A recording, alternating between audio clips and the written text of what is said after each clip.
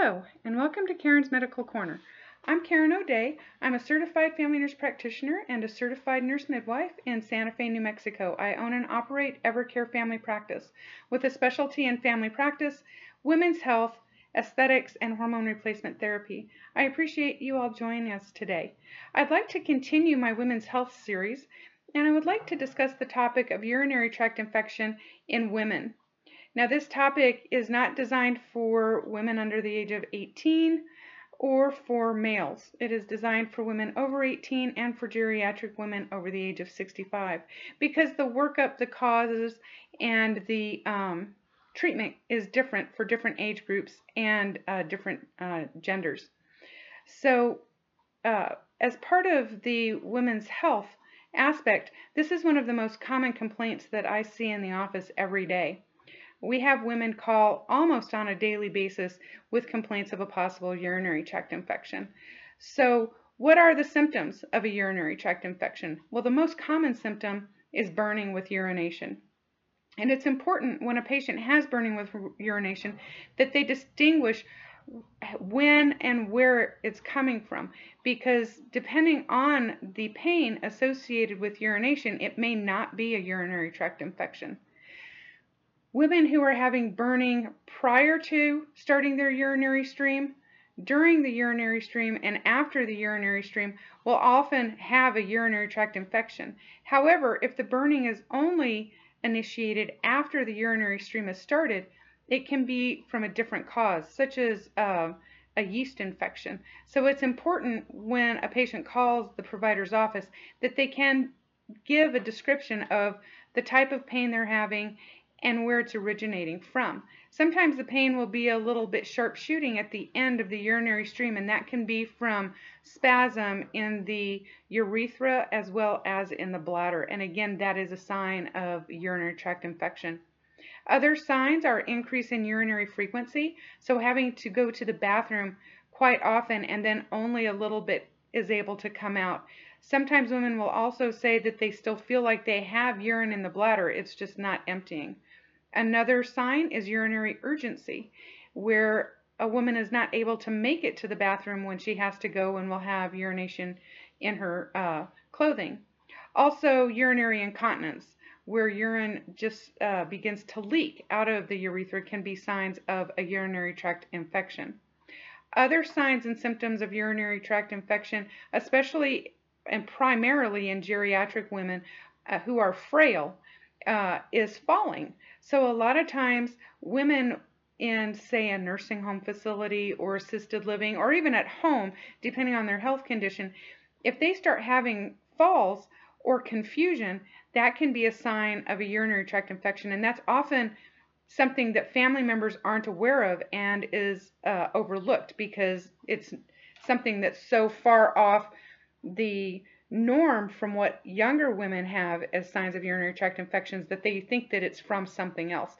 So if you are a caregiver for an elderly person or an elderly person listening to this, if you start to have falls for no apparent reason, or if you notice that a person is becoming confused, they should have their urine checked.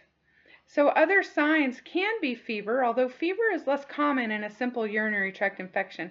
That would be more seen if the infection is moving into the kidneys, or otherwise known as a kidney infection. But occasionally people will have a low-grade fever. If it's a high-grade fever, it can be much more urgent, and a person should not wait. They should immediately seek health care. Other signs and symptoms can be painful intercourse, especially with the bladder being irritated during intercourse. So now that we've talked about the signs of a urinary tract infection, let's talk about what to do once you have those signs and symptoms. It's very important to contact your healthcare provider immediately. If you can't get a hold of your primary care provider, please do not start taking antibiotics that you have left over at home. Not only does it make it impossible to determine the type of infection that you have because bacteria will be masked by the antibiotic, but it also can cause bacterial resistance. It is one of the leading causes of bacterial resistance is taking a day or so of antibiotics and then not completing a full round of therapy. The bacteria can become resistant, and that makes it much more difficult to treat an infection. So if a person thinks they have a urinary tract infection, they should go to the urgent care to get a urine culture done as well as a urinalysis and to start treatment. Once the urinary culture has been done, you can get a prescription for antibiotics, and that way the provider will know if those antibiotics are going to be sensitive to that bacteria, and if need be, the antibiotics can be changed. Otherwise, it's chasing the bacteria, and it can take several attempts to figure out what type of bacteria is causing the infection. So what causes urinary tract infections? That's often the first question that a woman will ask me after I diagnose her with a urinary tract infection. Well, how did I get it? Well, there's a number of ways that you can get a urinary tract infection. The most common way is sexual intercourse. So we used to always have this little term called honeymoon cystitis, where women would go on their honeymoon and they would come back and they would have a urinary tract infection due to increase in sexual intercourse. Well, it doesn't just have to be on a honeymoon, obviously. It can be any time, and it doesn't have to be with having intercourse frequently. You can get a urinary tract infection with having intercourse just one time. So it's important that you would empty your bladder prior to having intercourse and then immediately after. And we'll talk about prevention of urinary tract infections here in a minute. Other causes of urinary tract infection is holding the urine in the bladder for a prolonged period of time. And that's been a problem with women for as long as women have probably been in existence, because it's much more difficult for women to urinate than men. Men can kind of step off around a corner if they're outside doing sports or they're outside working and go to the bathroom. Women cannot do that. And so we see in a lot of women athletes increase in urinary tract infections because when they're playing sports, they're holding the urine because there's no place to urinate. Or women who have jobs that are outside, such as landscapers. Or in general, if women are working in an office setting and they just don't have time to go to the bathroom, they may hold for an extended period of time. Holding that urine in there gives the ability for any bacteria that's in the urine to kind of start to take hold and grow. So going to the bathroom frequently is really important. And then also emptying the bladder completely. A lot of times women get in a hurry because they're so busy. So they'll go to the bathroom and they'll start to empty the bladder, and then they'll stop, not completely emptying the urine. And again, if there's bacteria, a little bit of bacteria in the urine, it will really start to grow. It also irritates the bladder wall by not fully emptying or by being over-distended with urine. Other causes of urinary tract infections can be wiping from back to front, because we know that we have bacteria in the stool that does not belong near the urethra, as it can get into the bladder. We have a very short tube from our urethra into the bladder, so bacteria is introduced pretty easily into that area. So wiping from front to back is very important. I've also seen an increase in women with urinary tract infections who wear thong underwear. And there's not a lot of data on that, except for that thong underwear does come in contact with the anal sphincter. And if there is bacteria there, could potentially migrate into the urethra. But I do see more urinary tract infections with people who wear thong underwear than people who wear the cotton, like bikini style or regular type underwear. So that can be another cause. We also notice an increase in urinary tract infection in women who wear very tight clothing. And sometimes that very tight clothing can cause irritation to the urethra if the seam of that clothing is coming in contact and just causing pressure and rubbing to that area. So that's another kind of cautionary statement to wear a little bit looser clothing. Other things that can cause urinary tract infection in women is lack of estrogen, because we know that estrogen helps keep the bladder wall supple. It helps keep the bladder wall strong and able to contract to get the urine out and completely empty the bladder. So women who are estrogen deficient will often have an increase in bladder infections, which is why we see it very commonly after women go through menopause. Other causes can be medications. Any medication that decreases the immune system can predispose any bacteria that's in the bladder to grow more frequently. I personally was on a course of steroids, so prednisone, for approximately 3 months last summer, and I was having some issues with recurrent urinary tract infections and yeast infections, which resolved. Probably took about 3 months after I was off of that steroid. So just be aware, it's not just steroids, but any antibiotic, any medication that decreases or suppresses the immune system can give you an increased risk of urinary tract infections. Other causes of urinary tract infections can obviously be anatomical variations in how the urethra is aligned, how long the urethra is, and obviously anatomical changes in the bladder. Other things that are very important that I really want to bring across is that if a woman is getting recurrent urinary tract infections and she has had multiple rounds of antibiotics or even 2 courses of antibiotics, she needs to be evaluated by a urologist because there is always the potential for bladder cancer. And that is something that is not hard to diagnose but should not be overlooked. So I've had several patients in my practice who transferred from different facilities and came in for bladder infections, and I would get a culture. There would certainly be bacteria in the urine. We would treat the infection. A couple of months later, without any type of increase in risks for urinary tract infection, meaning no tight clothing, no thong underwear, not holding the urine, emptying the bladder completely, and drinking a lot of water, they would come back in with another bladder infection. My tolerance is very low for bladder infections, as any provider should be. If they come in and they have a second bladder infection and they are postmenopausal, I will always order an ultrasound, because you can have changes in the bladder wall that can be seen on ultrasound that can determine the need for further testing. And I also will refer to urology because sometimes they need to have that bladder scoped. I've had a couple of patients that have had recurrent urinary tract infections in other locations of the country, have had 2 with my office. We send them for a culture, we treat the infection, we send them for ultrasound, and they've come back with thickening of the wall or abnormal vascularity of the bladder wall, and they've had bladder cancer. So bladder cancer can be very, very serious and have a poor prognosis, and you want to catch it as soon as possible so that treatment can be begun, because they have such good treatments available now that you can decrease your risk and your mortality rate by just a simple test to make sure that there's no cancer in that bladder wall. So those are the signs and symptoms, as well as potential causes, and there are obviously other causes of urinary tract infections. Those are just the most common that we see in women. Now, how do we treat urinary tract infections? Well, as I discussed earlier, it's very important to have a urinary culture done.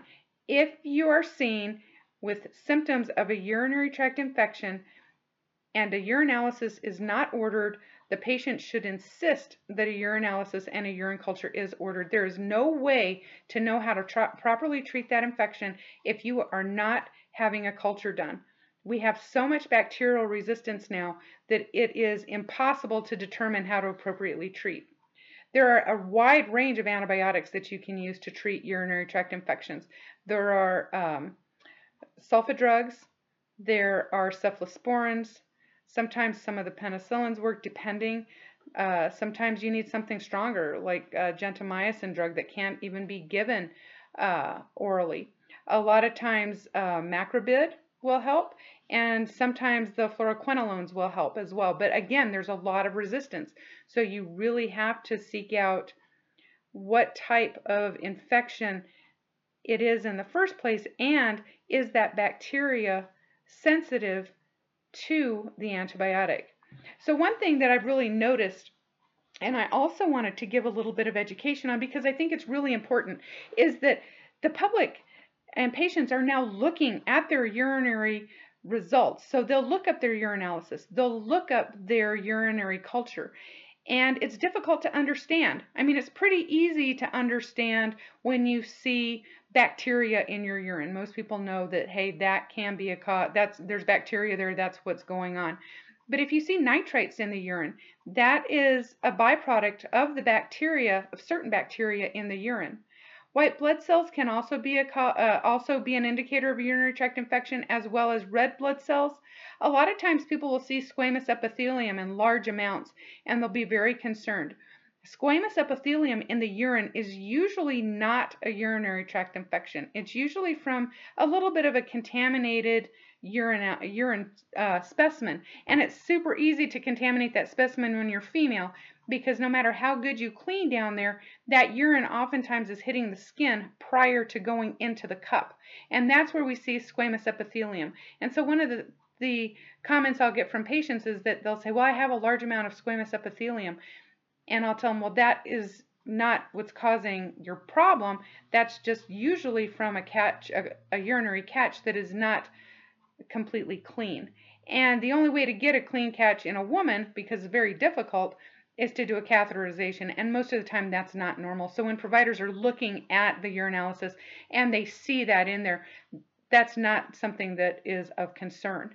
Now, when you're looking at culture results, because I see patients who come in and they'll say, well, you put me on macrobid that had a less than 1, but Bactrim had more than 16. And so the higher number does not indicate higher sensitivity. It actually indicates a lower sensitivity, meaning that that bacteria is more resistant to that, maybe not resistant if it's sensitive, but it's taking more of that antibiotic to kill that bacteria than if you have a smaller number. So the smaller number is actually an indicator that the antibiotic will work better. And so I always want to get this across to patients, because it's not like it was in the old days where patients just waited for their provider to let them know of the results. They're seeing the results in real time as soon as the provider gets them, because a lot of time it's going to the patient portal. Now, an intermediate result means that that bacteria may or may not be resistant, so that would not be a great antibiotic to use on somebody. And then obviously if the antibiotic on the sensitivity result comes back as resistant, that means the antibiotic is not going to work. So what happens if a patient is placed on, say, a medication like Cipro, which is very commonly used in a urinary tract infection, and the report comes back showing resistance? Well, that's okay. The provider can call the patient, stop that antibiotic, and change the antibiotic to something that is going to work, that's sensitive on the list. So that's what I always tell patients when I start them on an antibiotic. I tell them, I don't know if this antibiotic is going to work for you, but we're going to try it. And as soon as I get the culture results, I'll call you and we'll make a change if necessary. Now, the other thing to be aware of is that a culture routinely takes 3 days. So I know that it's hard to wait and patients want to know right away, but sometimes it's just not possible. So you just have to be a little bit patient.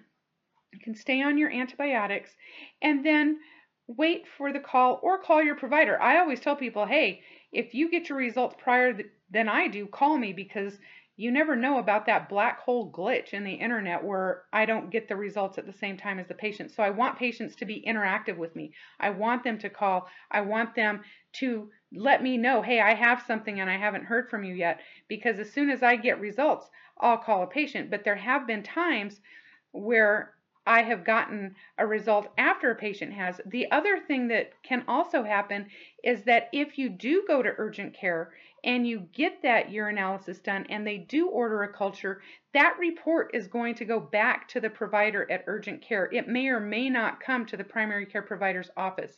So it's very important that you are in touch with your primary care provider to say, hey, I went to urgent care, I have a urinary tract infection, they did a culture, and I wanted to let you know it's been 3 days, I haven't heard anything. So that way the office can call and get those results. Because my office can call and I can get results within a couple of hours from somebody who has had a test done at another facility. And so that's also important for patients to remember. You have to advocate for your health care and you have to be actively involved, because sometimes the providers are just not getting the reports if they're ordered by somebody else. So let's talk about how to avoid urinary tract infections, because there are things that you can do naturally to help avoid getting a urinary tract infection. And probably one of the easiest and hardest things to do is increase water intake. So it's really important not to be dehydrated. And women need, and men in general too, but this is a women's talk, need about 64 ounces of water a day. Well, do most women drink 64 ounces of water a day? No, because then we have to pee. And we don't want to pee because there's no place to pee and we don't have time to pee. So we tend to just drink a couple of glasses a day. And then if we do something silly, like I do on a regular basis, which is drink a liter of fluid at 6 o'clock at night, well, then I'm up all night going to the bathroom, and who wants to do that? So if you can, take a bottle of water to work. And I have a bottle of water that's 32 ounces, and I try to drink 2 of those throughout the day. And yes, I do have to go to the bathroom a little bit more frequently, but that's also flushing my system to help keep me from getting a bladder infection. So water is very important. Other things that you can do is a woman can take, or men, cranberry tablets or unsweetened cranberry juice.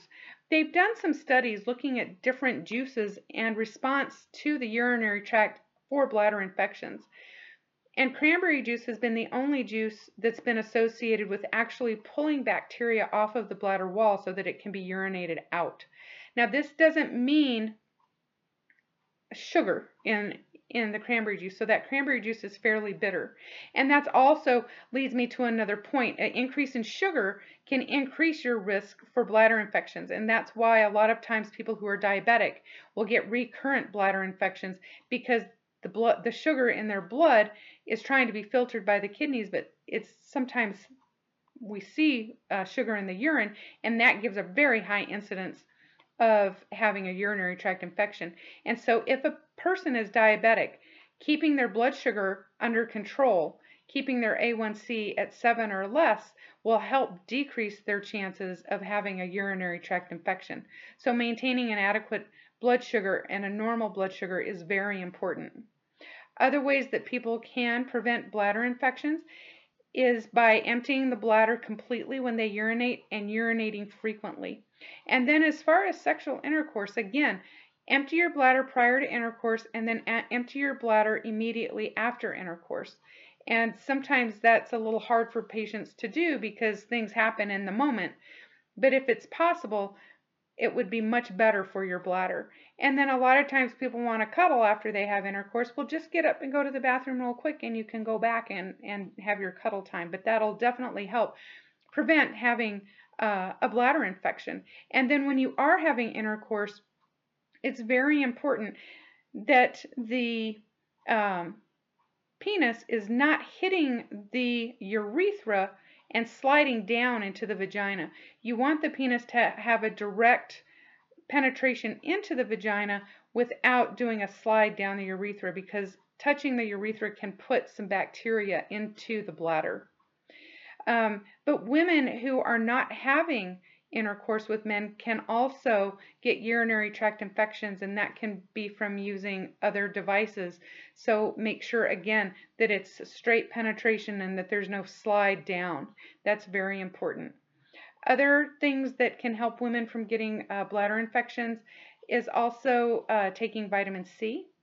And then if you are on medications that can increase your risks for bladder infection, make sure you tell your provider if you have a history of recurrent urinary tract infections, because that's very important that they know that, so that it can be possible to maybe do some proactive therapies to help you from getting bladder infection.